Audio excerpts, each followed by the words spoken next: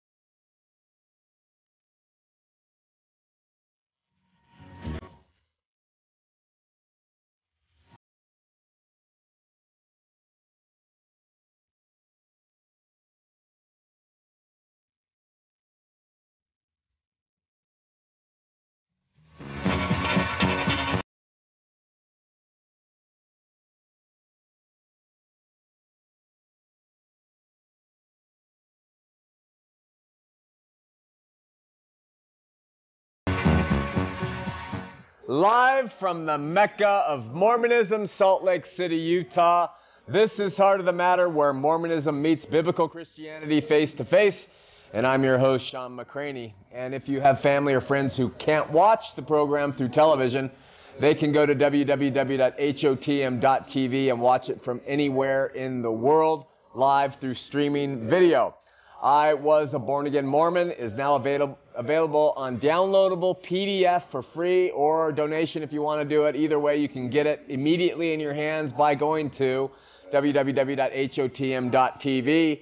If you prefer a hardbound copy, we are still working on getting those, but they're available to you immediately if you want it right now at that website. I've got a question for you. Those of you who live in the body of Utah, how well do you know your Bible? Would you like to know it better? We meet every week throughout the state in different parts studying the Bible just through Bible studies. We welcome you to come. I teach at the U of U on Sundays from 2:30 to 3:30 and then at 7 p.m. at Utah State in Logan. Marcus teaches in Ogden Wednesday nights. You can gather information about the times and places at www.calvarycampus.com for more information like location and directions. We're finding that people from all over the place, all different churches come. They do the church in the morning, they come through and they do a little Bible study with us. It's also become quite a social event, so we love it to see it there. In 6 weeks, Saturday night, October 31st, I think there's something that happens on that night, we are launching our new program for teens and young adults called The Gray Generation. People have asked, what does The Gray Generation mean? Why that title? And the title means we live in a time when black and white are being diffused into gray. That people are having trouble knowing right and wrong, or at least following right or wrong. They're saying there is no truth. Everything is relative. Everything is gray. And so they can't even make a decision on something. So that's why we have the title of that show. And we're going to try to address the cultural depredations that are going on the teens today through that program. So first, we have a volunteer meeting for people who want to help us launch and keep the program on the air. Saturday morning, October 3rd, here at KTMW TV 20 stations, 11 a.m. Go to www.thegraygeneration.tv for more information like directions. And why don't we just take a second and we can watch the introduction to this upcoming outreach to teens.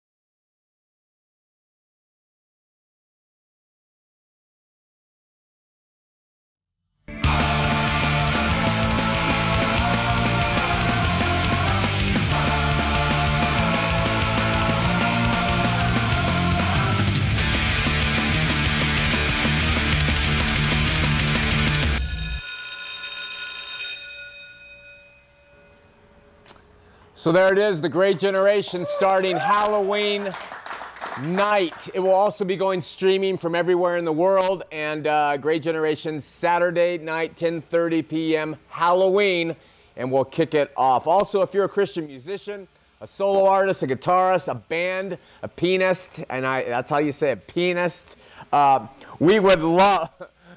Our camera operator, she's laughing right now, and we would love you to highlight your skill, put it on a DVD or CD or anything, and give it to us so we can see if we can get you to air you on The Great Generation. We're redoing the whole studio. You can't see the sound stage right now, but we're redoing the whole thing, and we're putting a place for a band to do music who are Christians. And so if you are a musician or talented in that way, and you want to be on The Great Generation, go to www.thegreatgeneration.tv, and we will check out your stuff and see if we can have you. How about a moment in LDS history? On February 5th, 1852, Brigham Young announced a policy of denying the priesthood to all men of black African ancestry, saying that, quote, even if there was never a prophet or apostle of Jesus Christ who spoke it before, the Negroes are the children of old Cain, and having one drop of the seed of Cain in him cannot hold the priesthood. The LDS policy stood for the next 126 years. So where Jesus and his work on the cross, when he said it is finished, brought down all barriers to access to God, Joseph Smith, and especially in this case, Brigham Young, put it right back up, more barriers. And of course they sing, follow the prophet, follow the prophet, follow the prophet. He knows the way. Last week I prefaced my monologue by saying that one of the favorite activities of the LDS was cherry-picking scriptures, pulling them out of context from the Bible and wrongly applying them in order to support their errant biblical perspectives. When we started taking calls last week, we had a guy named Joe from Clinton, Utah, an LDS man, who must not have heard the comments on the subject, and, well, he started doing the cherry-picking waltz right there on the screen. I mean, it was a living example. I danced with him for a while, much to my better judgment, because it's really futile to do this with people. And then when he had danced himself into a scriptural corner, and I was so excited with where he had gotten it, we ended the program. We ran out of time, and it was the first time in the history of the show that I lost track of the actual time of the show, just gone.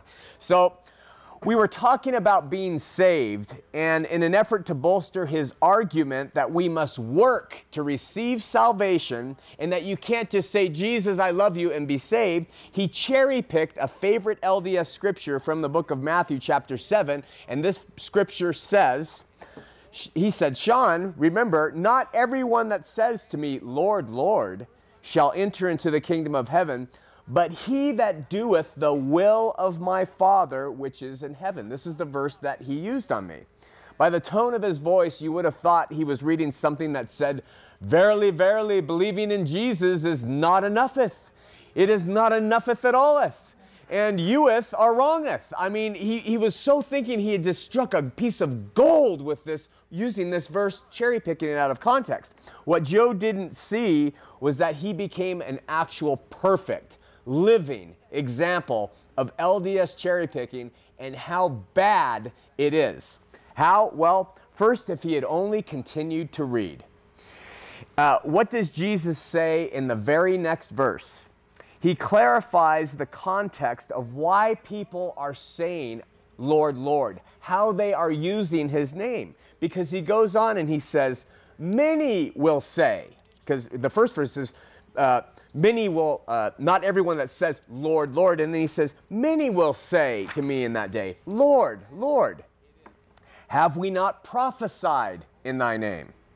And in thy name, Lord, Lord, cast out many devils.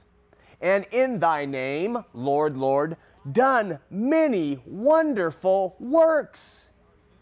And then I will profess unto them, I never knew you. Depart from me, you that work iniquity. So using that verse out of context, Lord, not everyone that says, Lord, Lord, will enter my kingdom, completely he thought he was going one direction, but contextually he proved himself absolutely wrong. He proved my point even more. The context of these passages is that people will come and say to Jesus in the end, Lord, Lord, look at our good works, our many wonderful works. And he's going to say, I don't know who you are. The LDS interpret this passage to be saying, not everyone who that come to Jesus, come to the front and confess his name, and you will be saved. They use it that way. When in actuality it's saying you have to do the works of the Father. His reply is, you can, in paraphrasing, Jesus is saying, you can do whatever you want to do. You can prophesy in my name. You can cast out devils. You can do many wonderful works, and you can do it in my name, Lord, Lord. But if it's not the will of my Father, I'm not going to know who you are. So what does it mean literally and contextually to do the will of the Father? Okay? We went to great lengths last week to explain this, and I'm going to touch on it again so that we can understand. The day after Jesus fed the masses with fish and loaves, the next day, as recorded in John, the masses followed him, and he turns to them, and he knows what they want. They want more food. And he says, essentially, don't work for food that perishes, but work for the food, the meat, that lasts eternally, that is eternal life. And he says, which the Son of Man will give you. Work for the food that the Son will give you. And well, people replied to Jesus and they say, what shall we do that we might work the works of God? They asked Jesus. He says, work for the food that's going to last forever, and I'm going to give it to you. And he says, what shall we do that we will work the works of God? And Jesus says, this is the work of God, that ye believe on him who he has sent. Within the walls of Mormonism, you will hear on any given Sunday, at least a dozen times in any LDS building, the comment, you must obey the commandments. Obey the commandments. Obey the commandments. And what are the commandments given by Jesus? Believe on him and love. Those are his commandments. Believe and love. Okay? The verse, if you love me, you will keep my commandments, could also be written, if you love me, you will believe on me and you will love others. But they present it as keep the commandments, and they tie it into a bunch of things that are not even his commandments in the New Testament. To do the will of God is to believe on his Son, my friends. The works we do will result from this belief, and those works will be based in love if they are to have any merit. Having said and proven this through Scripture,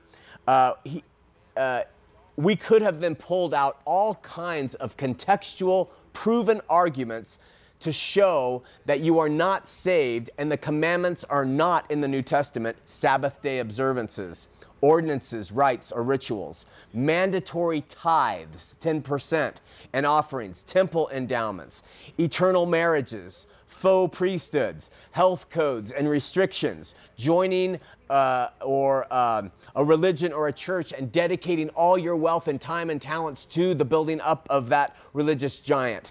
We believe that he is God and we love others as a result. This, in summary, is Christianity. To believe and then we love. Those are his commandments. So with that, let's have a prayer. Lord, we thank you from our hearts for all you do and all you have done and all you will continue to do. We ask your blessings upon our audience here in the studio, out in the world, wherever they may be viewing, that they will come to a true living knowledge of you as the I am, as God. We love you, Lord. In Jesus' name, amen. 3 weeks ago, we introduced the first verses of section 132 from the LDS scriptures called the Doctrine and Covenants. We talked about how in the introductory verses of this section 132, Joseph Smith claimed that God said that if a person has a law revealed to them, that they must obey that law or they will be damned. In section 132, which remains in Mormon body of scripture today, Joseph Smith claimed that God revealed his will concerning polygamy, taking on more than one wife. According to what section 132 says, This law must be obeyed, or the people who have read it will be damned if they do not embrace it. To this, we had an FLDS, a fundamental LDS call and state that the FLDS actually follow Mormonism much better than Salt Lake City Mormonism does, and to that point, we had to agree. Well, we left off with verse 6. In verse 7 through 14, Joseph has the Lord lay out the conditions of this new law. And in essence, he has him say that no matter what is done in this world, if it's not done by God and his power and authority, meaning not through the LDS priesthoods, then these things will not be efficacious upon the lives of people after they are dead. This includes marriage. So whatever form is and of his authority, meaning from the LDS church, these things, it says, quote, will never be shaken or destroyed. So summary of that, if you're married by a pastor or somebody, if you're married and you love your spouses and everything, when you die, that's gone. If you make any type of legal contract, that's gone. If you make any type of oath or covenant, that's gone because it's broken because it's not done by anything of heavenly authority. Joseph Smith in 132 says, if you do these things by the LDS priesthood and authorities, it will be binding after this life forever and ever. So in verse 15, the Revelation states, listen, therefore, after prefacing with that, if a man marry him a wife in the world, and he marry her not by me nor my word, which means not by the LDS priesthood, then the Revelation goes on to say that such a marriage will end in death. Christians would agree that those marriages end in death anyway, but Joseph said, we have a caveat here to make it extend beyond death. It's called LDS priesthood. We can have this marriage last forever. And if this be the case, verse 16 goes on to say that those who are married on earth by a pastor or not by an LDS authority, not in the LDS temple, will be, quote, listen, appointed as angels in heaven, which angels are ministering servants to minister for those who are worthy of a far more and an exceeding and an eternal weight of glory. Summary of that says, if you are LDS and you're not married in the temple, you will become a servant angel to those couples who are married in the temple and go on to receive an exceeding eternal weight of glory. So that is according to their own faith. Then listen to the next verse, which Joseph Smith says came from God. Quote, for these angels did not abide my law. Again, talking about any LDS person who is not sealed to a spouse in the LDS temple. Therefore, they cannot be enlarged, meaning they cannot create other worlds, they cannot populate other worlds through eternal sexual relations with their spouse or spouses. And then he goes on, but remain separate and singly, meaning unmarried, in their saved condition, it says, to all eternity, and from henceforth are not gods, but are angels of God forever and ever, end quote. This is saying so much, my friends. Just listen. First, it's saying there's a huge difference in LDS doctrine between being saved and being exalted. When they talk about being saved, it does not mean what Christians mean when you are saved. It just means, saved has actually three different meanings in Mormonism.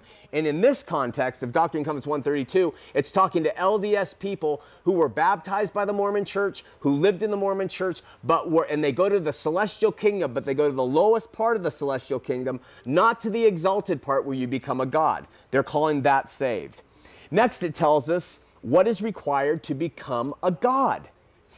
Being married or sealed to a spouse in an LDS temple is requisite to becoming a god. If you're not, you will become a servant angel to those people. If a Latter-day Saint is not married in the LDS temple, they die without a spouse and become servants for people who have a weightier glory. Sound Christian?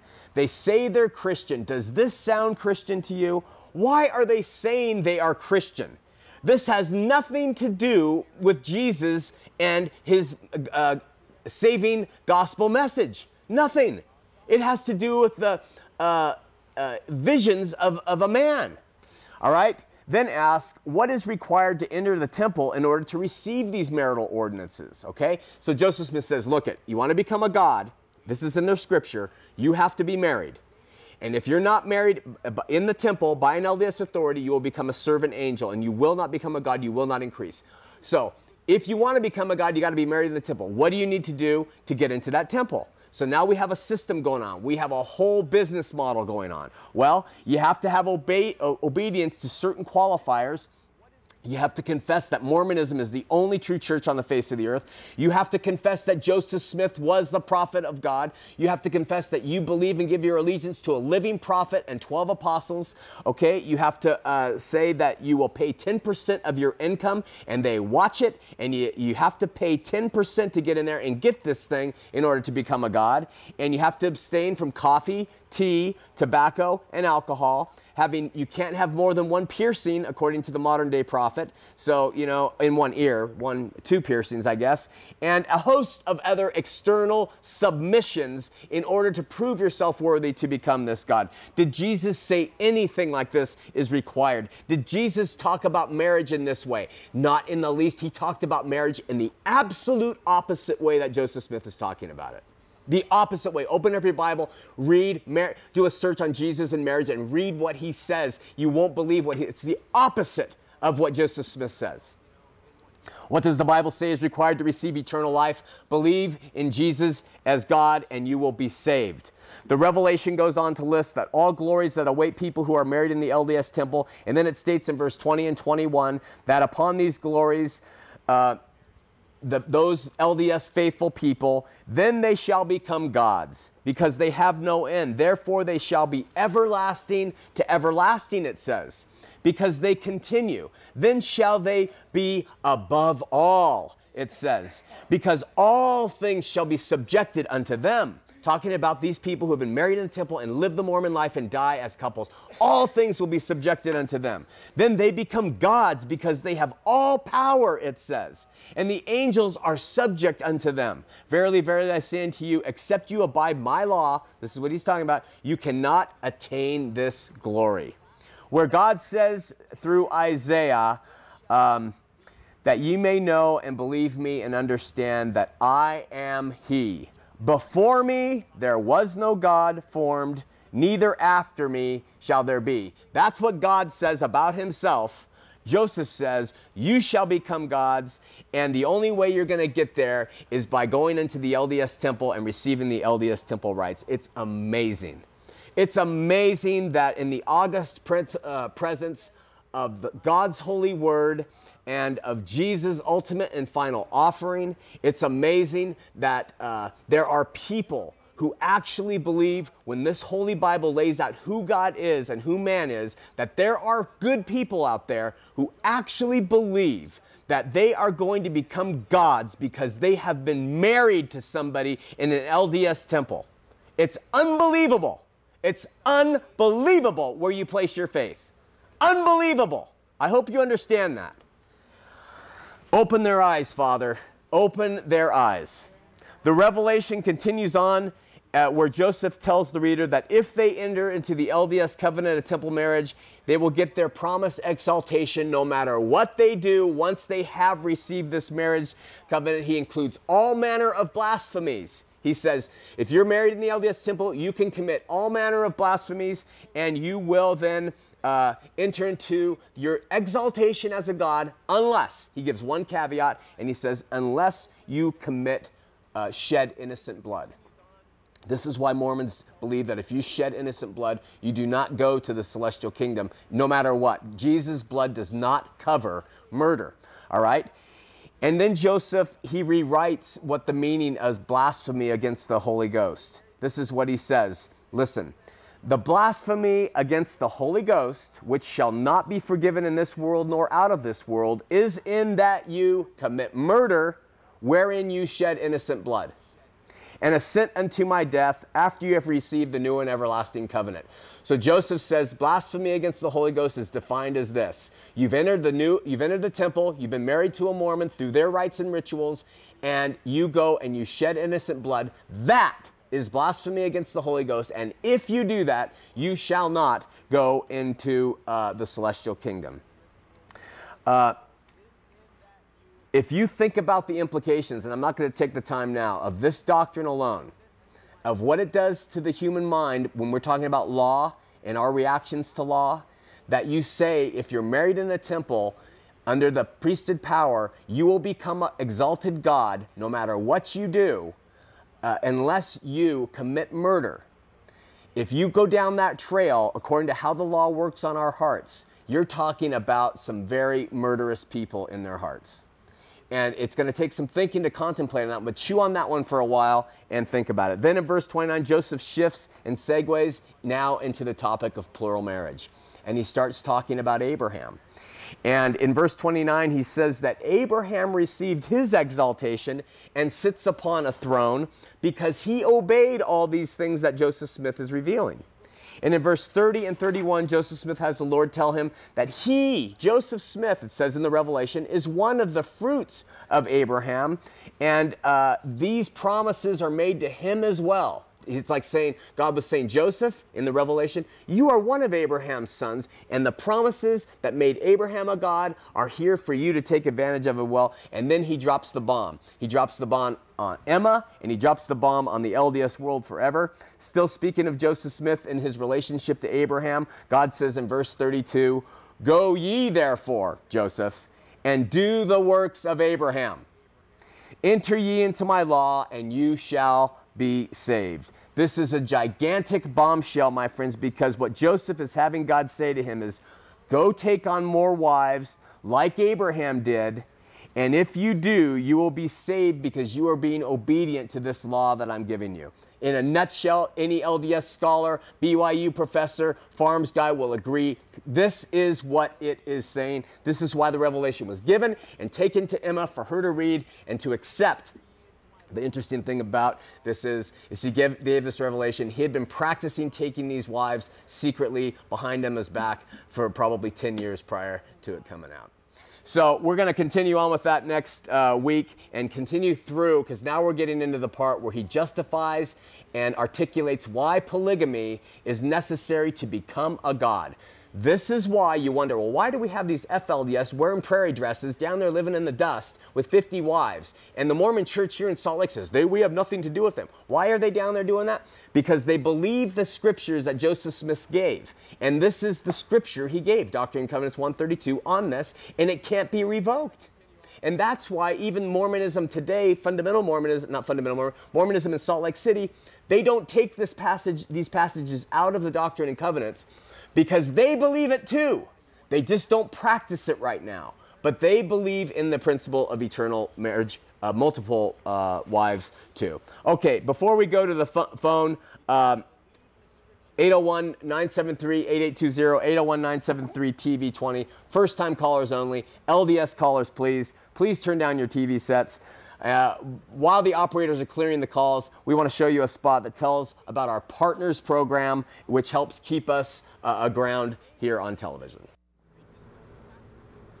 Hi, I'm Sean McCraney with Aletheia Ministry, producer of Heart of the Matter. We exist solely on the support of those who appreciate our efforts at reaching others with the saving message from Jesus Christ. We want to invite you, if you're so inclined, to come alongside with us, partner with us financially. Now, all support and prayers are greatly appreciated, but Heart of the Matter Partners, or HOTM Partners, has been carefully designed to supply support for Aletheia Ministries' long-term sustainability without burdening individuals too much. On your screen is an address. You can write to partners there, ask information, whatever you want to do. We'll send you a brochure. Also, if you're interested, you can check us out at www.hotm.tv.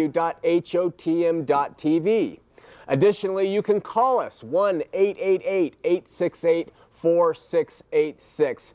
All prayers, all support are appreciated. God bless you. See you Tuesdays. Got a message on the phone from somebody that said, word of wisdom, Sean, evidence of Joseph Smith, fruit, and then it was something to the effect of wake up. So he believes that the word of wisdom is evidence of Joseph Smith being inspired.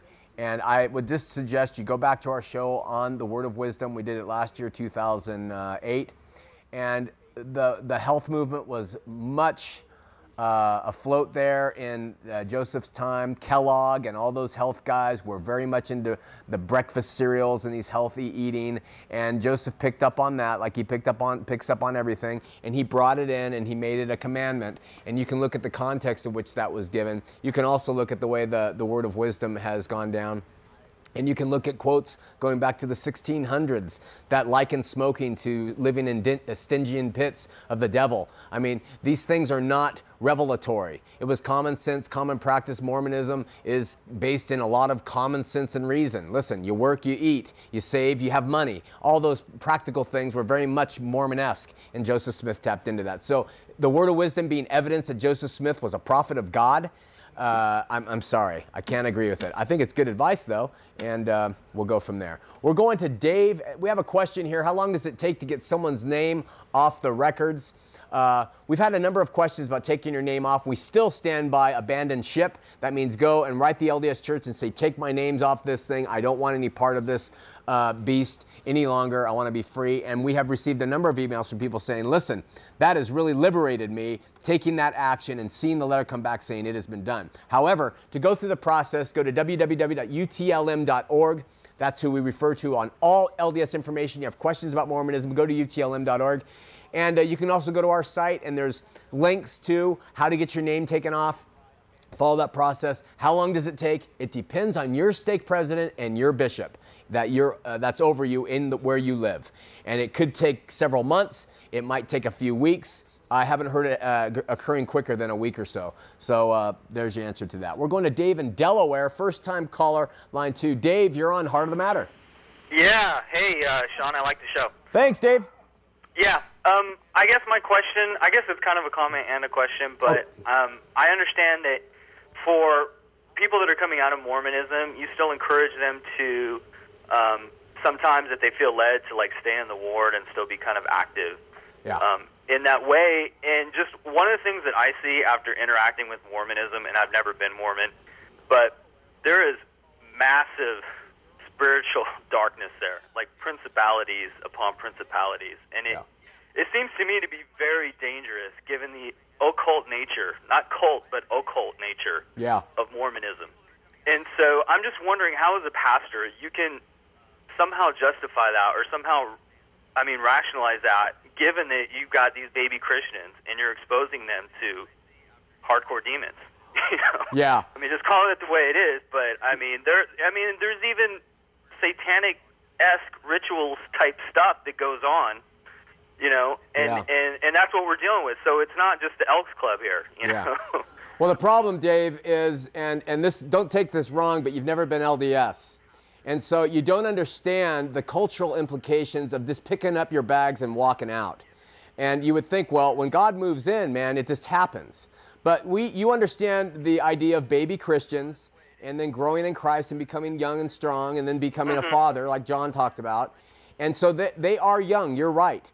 But the Holy Spirit is in them, and let me ask you a question. Do you believe that a person can actually literally be born again and the Holy Spirit can move in them, and that they could sit there and listen to what goes on around them in Mormonism, having seen the light?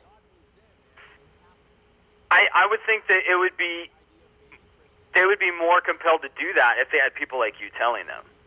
Okay, but that's not my question. That's not my question. My question is, do you believe with someone being born again, the Holy Spirit of God living within them knowing the true Jesus, that they could sit there for long with that presence in them and not see the truth from the error?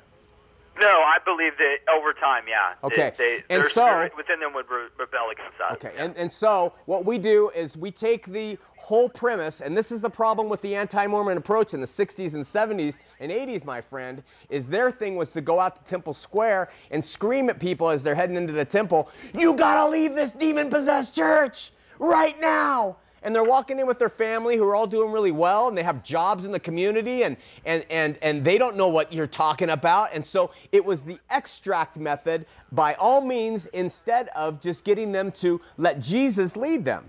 So I, having been LDS for 40 years and staying in the church 4 years after being reborn and seeing for myself what the heck was going on and the Holy Spirit leading me out when it was time, stand by the method to tell people, look, leaving Mormonism is not the issue.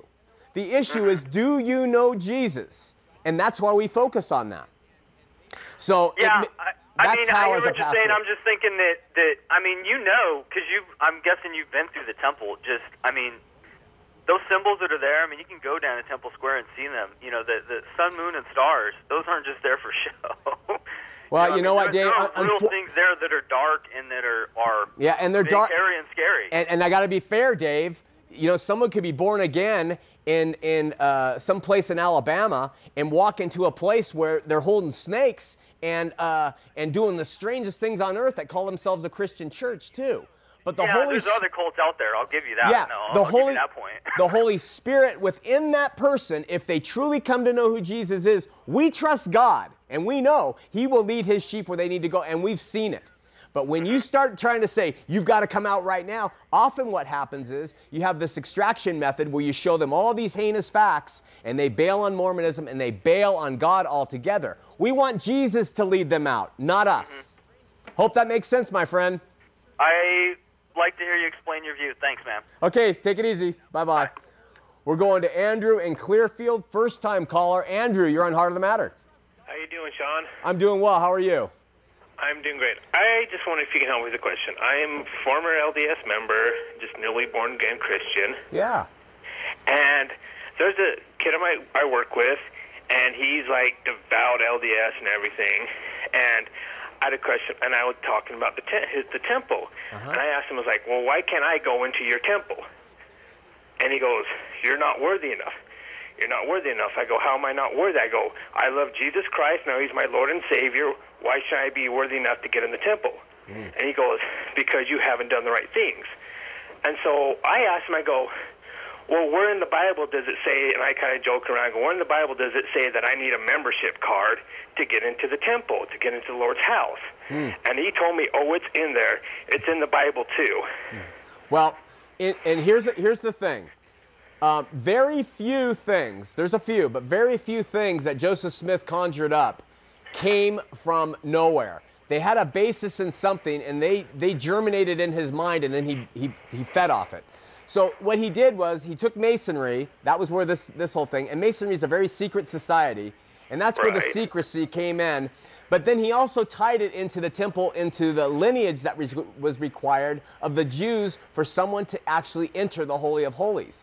They had to be a high priest, and they had to be at one time, from Aaron. And so Joseph took all that, and so if they want to use their scriptures to show that not everybody could get into the temple, they could go back and say, look, there was only certain people who could enter the Holy of Holies.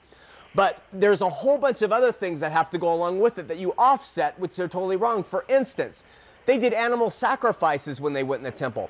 Why did they go into the temple in the days of Israel? Because they were sinful. They entered because they had sin and went into this temple to offer up sacrifices for their sin. The reverse is true, the Twistianity of Mormonism. They entered because they're holy, which they're not. You see the reverse? There is no worthy person except the high priest who entered into the Holy of Holies to offer once a year blood for the sins of the people. The rest of the people came in the temple because they were sinners. Now, go to that high priest. What did he have to do? It was like a gigantic ritual of cleansing and washings and beatings and all kinds of strange things, and just to get them right before God to go in for a second, and then they even tied a rope around him in case he fell over dead because he was unworthy. So their whole thing is completely messed up, and your friend is absolutely off his rocker to show that it was worthiness as to the reason you could or could not go into the temple. Does that make sense? And I could just make one more comment to any LDS members that are watching. I'm divorced. My ex-wife's LDS, and I have 3 kids. And my oldest boy asked me, he goes, what's the difference between the churches you go to and Mommy's church? And I go, Mommy, do you believe that you have to, get married in the temple, pay your tithing, the temple recommend, all that stuff to go to heaven? He goes, that's silly.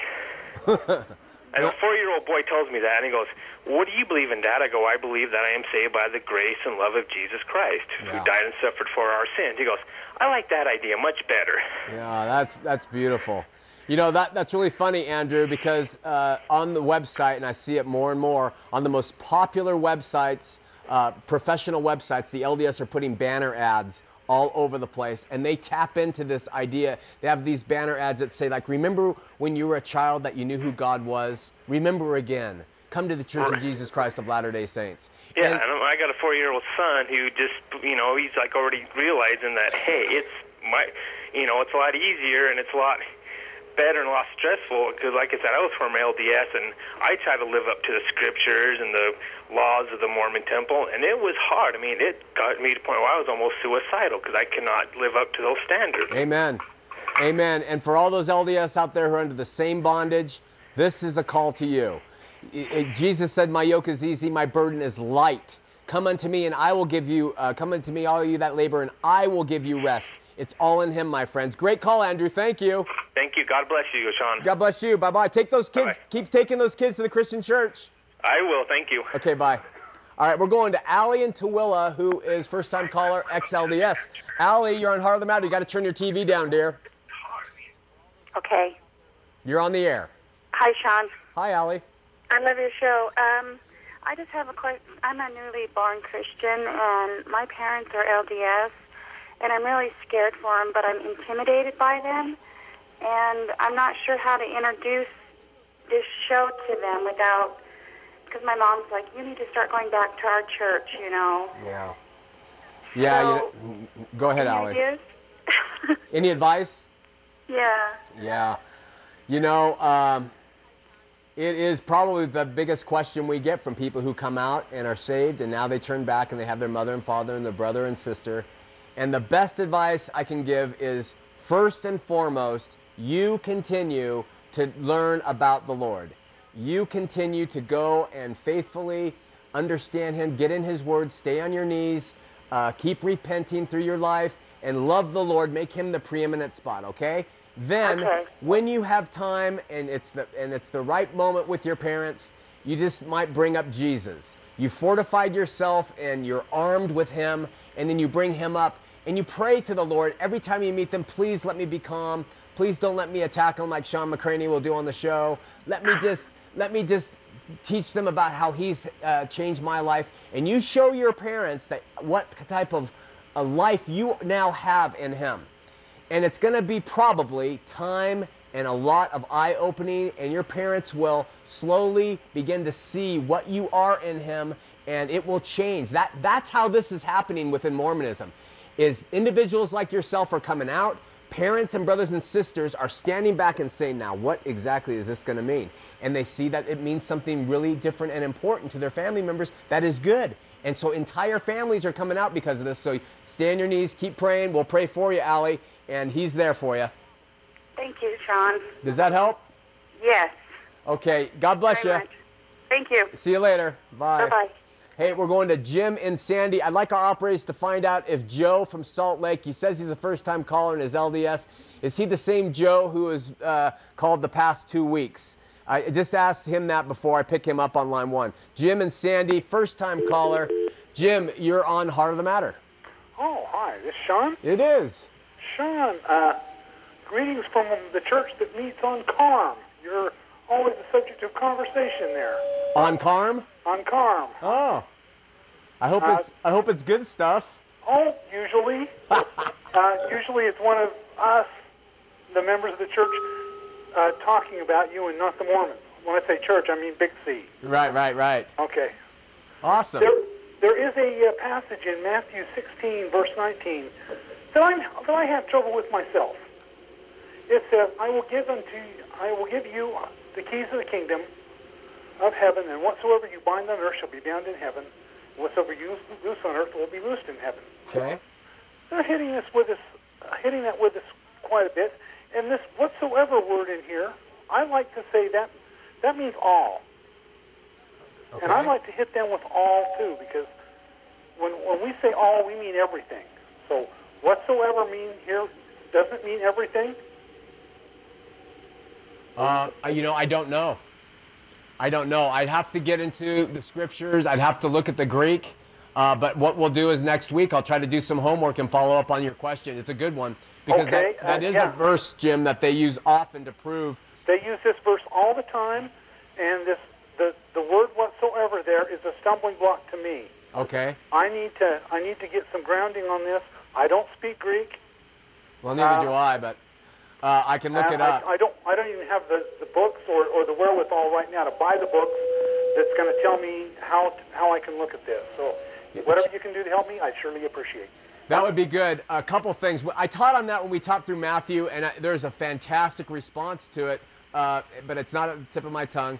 But also just remember that in the context of the Bible, he may have said to his apostles, whatsoever you bind on earth will be bound in heaven. That doesn't mean that they're going to bind sheep to horses in marriage. It doesn't mean that they're going to come up with some strange things and do. It's just in the context of what the gospel is about. And if they say something, that was going to hold water during that apostolic period.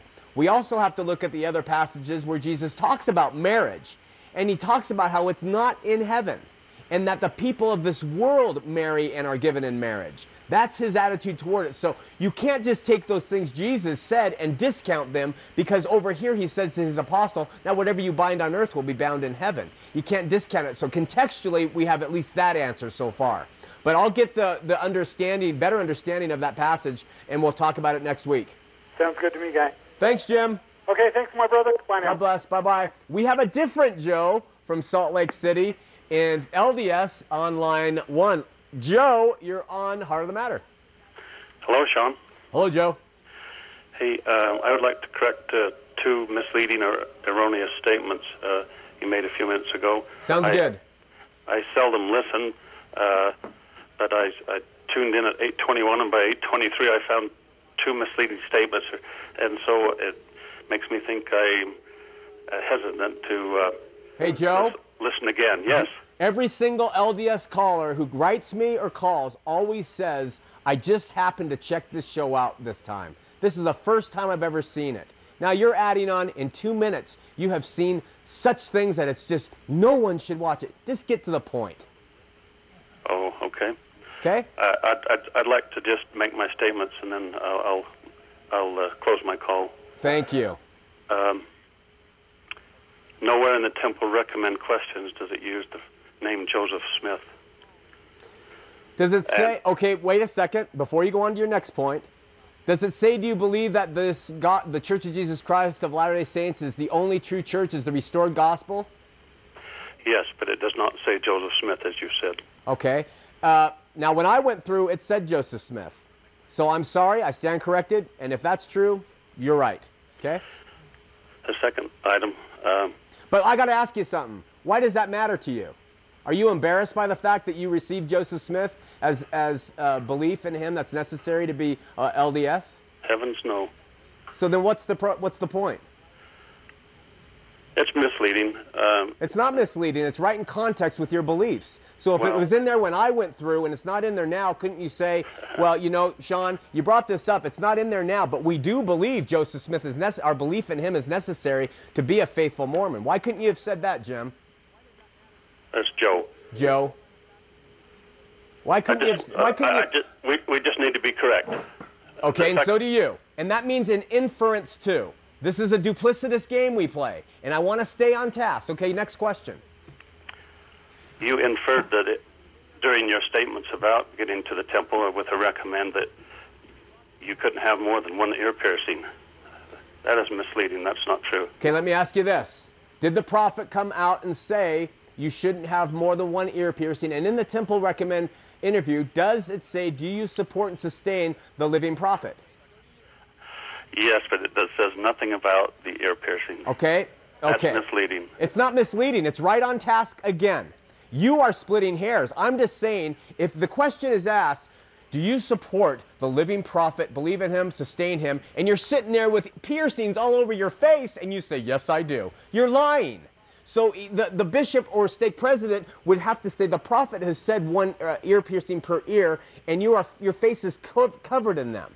So what I'm saying is, I mean, they may not say, do you have more than 1 ear piercing, but they do say, do you follow the prophet? And the modern day prophet, glory be to God, has come out with a direct revelation saying 1 piercing per ear. You know, I understand your point. Okay, so you've cleared that up. Does everyone in the audience understand? The actual piercing number is not asked.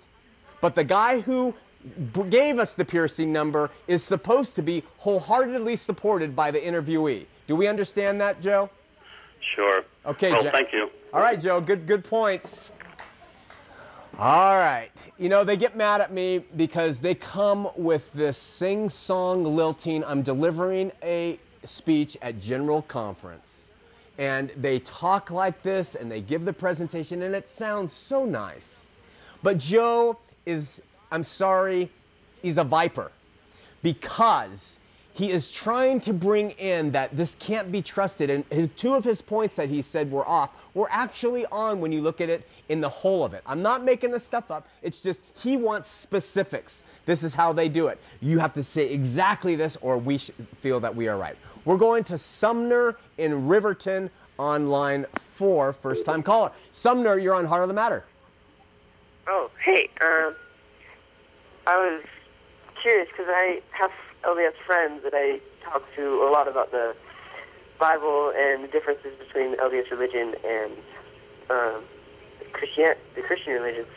And I was just wondering if there was an easier way to approach the subject, because they keep asking me to talk to their bishop or something like that. First of all, how old are you? I'm 15. Awesome, man. So you're a Christian in high school, and you're getting in discussions with your LDS friends, and their response is, you need to talk to our bishop?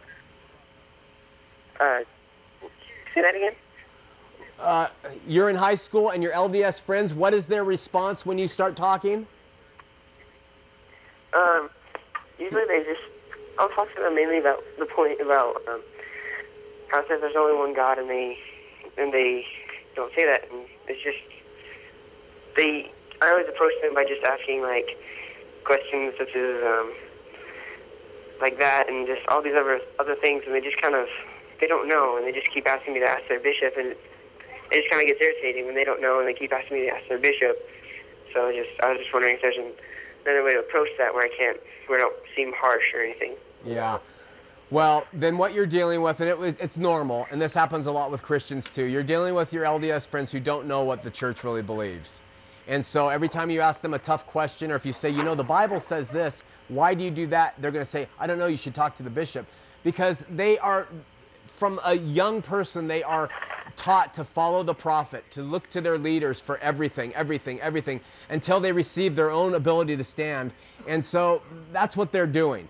But, you know, to be fair, Christian kids do the same thing. They often don't study the Word, and they just say, I believe because I believe. And but the best way to approach that is to just keep bringing up the Bible and bring up the things that your questions, and make sure you understand where it comes from, and say, the Bible says this. Jesus said this about marriage. Now, why do you guys teach that there's eternal marriage? Jesus teaches this about marriage. And then they will take it to their bishop on Sunday, and they'll say, I have a friend at school who's asked this question, how come? And the bishop will lie to him, and he'll spin it, and he'll say all kinds of stuff that isn't true, just out of his heart wanting them to stay in the church, not because he's devious to them. He's just like, oh yeah, well, Jesus had more that he didn't say, and it's found in these books and these books, and they just make stuff up. But you just keep teaching what Jesus said. This is going to be the best way to plant seeds, because later on when those boys and girls grow older, those seeds will start to grow, and God's word will not return void. Okay, Sumner? All right, thank you. Okay, God bless. Take care. Bye-bye. We're going to Bruce in Kaysville, first-time caller. Bruce, you're on Heart of the Matter. Hi. Hi, Bruce. Hi, is this Sean? It is. Sorry, I was just watching TV. Yeah, I appreciate you. You appreciate your ministry, and I appreciate you that you quoted Matthew 8:28. Oh, good. Because that is a promise of God. Yeah. And I use it a lot. I'm still a Mormon, but I am a Christian. You know, I'm still on the books, and Sean, I appreciate you cleaning it up, buddy, because I do refer people who are sitting on the fence of Mormonism and Christianity to your program. Thanks, man. And I just appreciate your ministry, and appreciate that you did quote a promise of God, Matthew 8:28. Praise God, Bruce. Thanks for the call. Do you have our book? No, I don't. Would you read it if we sent it to you? Absolutely. Hey, Bruce, stay on the line. The operator will get your message and we'll send it out to you, my brother. Thanks. You take care. Hold on. I don't know. Oh, line 2. Boy, we're getting casual here. Let's go to Chris in West Jordan. Chris, you're on Heart of the Matter. Hey, Sean, how's it going? It's going really well, Chris. How are you? Not too bad. Hey, I just wanted to make a couple of comments real quick. Okay. First of all, I just want to say you're doing an awesome job, and I appreciate what you're doing, man. Praise God. Thanks, Chris. I just wanted to make a quick comment. In the Bible, God says that I am the only God. There will not be a God before me or after me. Right. Right?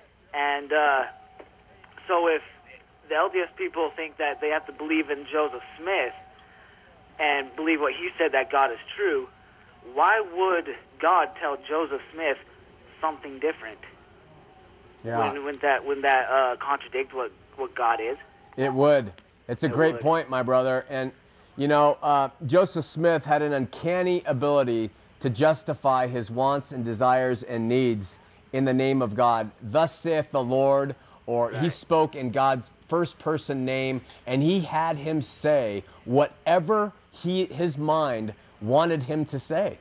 Right. And it's really, that's truly the definition of blasphemy and of using the Lord's name in vain. Right. Is to speak for God when it's not God speaking.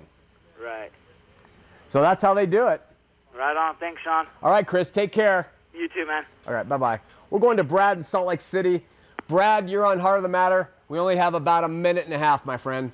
Hey, God bless you, Sean. Quick question. Do you think it's possible that the LDS are practicing polygamy in secret? Absolutely. Yeah, I believe my dad is. That's why I asked. He's hierarchy in the LDS church. Wow. Yeah, absolutely. They believe it. That's why Doctrine and Covenants 132 is still there. And there's all kinds of rumors, but they are so careful. And then, Brad, not only secretly, but they actually still do it openly, spiritually, by being sealed to more than one wife as their wives pass away. But I agree with you. I think it would be such a great thing to discover. You know, we ought to put a reward out, a bounty. Someone get a video of a general authority going from one house to another, like on Big Love or something. I mean, we'll pay. Hey, great call, Brad. Thanks so much. God bless you. God bless you. Bye-bye. Well, please remember, we got the Gray Generation coming up. We have a volunteer meeting that's going to be Saturday, October 3rd, at 11 a.m. here at the station. We're looking for volunteers to help us with being camera people, editing, assistant directors, sound, music, everything that goes on with putting on a large show weekly that's going to be live and reaching out to teens. So if you're interested in that, and if you're a teenager or a young adult, we would really like you to be participative in this, because it's going to help, you'll help keep us young and keep us on the right track of what's going on. So we invite you, remember, October 3rd, Saturday here, 11 a.m. in the morning. Whether it had to do with business or getting himself out of a fix or obtaining more women, Joseph had no problem saying, thus saith the Lord, God is the author of all of it. And like Poe and Sun Myung Moon and David Koresh and Jim Jones, people believed him and still believe him today. We want you to know Jesus is the way, truth, and the life. No man comes to the Father but by him. It's not by anybody else. It's by him. It's not by any other church or gospel. It's by him. You can know him, go to him, and ask him to open your eyes and give you the truth. See you next week here on Heart of the Matter.